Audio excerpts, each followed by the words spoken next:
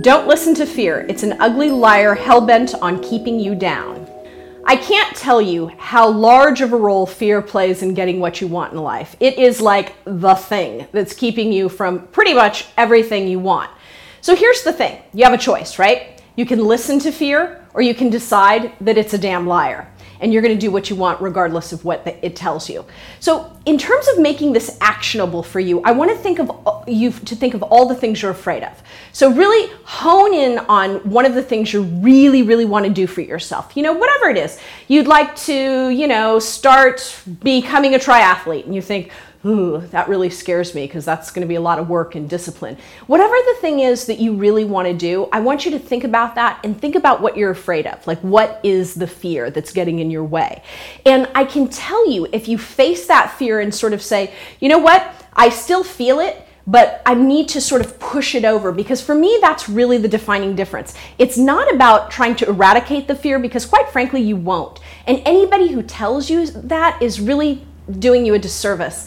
I think it's really about managing your fear and not listening to it, not behaving in a way or letting your life be dictated by the fear. I hope that makes sense to you. So what I really want you to do in this actionable piece around fear is I want you to just take one thing, not everything in your life, because that's too overwhelming. I don't want you to be in a ball crying and calling me saying, I can't do it. And I'm just creating more problems for you rather than helping you. So I want you to take one thing you really want to do, and I want you to really assign what it is that's causing the fear. What is that fear? What surrounds that fear? Where does that fear come from? And I want you to go and sort of silence it and quiet it and do it anyway. I'm going to give you some really concrete examples of this because I think that's important. I want you to see this as actionable and something you can go and do, not something that's theoretical.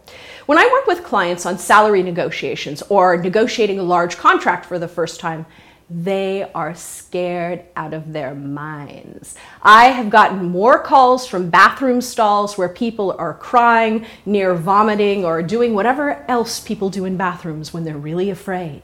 And here's what I can tell you. I tell them, I want you to breathe really deeply. Breathe in and breathe out. And I want you to get super grounded.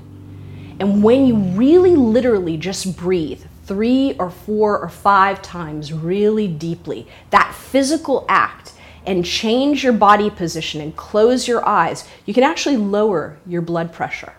So I want you to take this exercise and I want you to use it. And I want you to do this in the next 30 days, really addressing every fear you have that's getting in your way. I want you to try that before you just surrender to the fear. Try that first and then do what you're afraid of.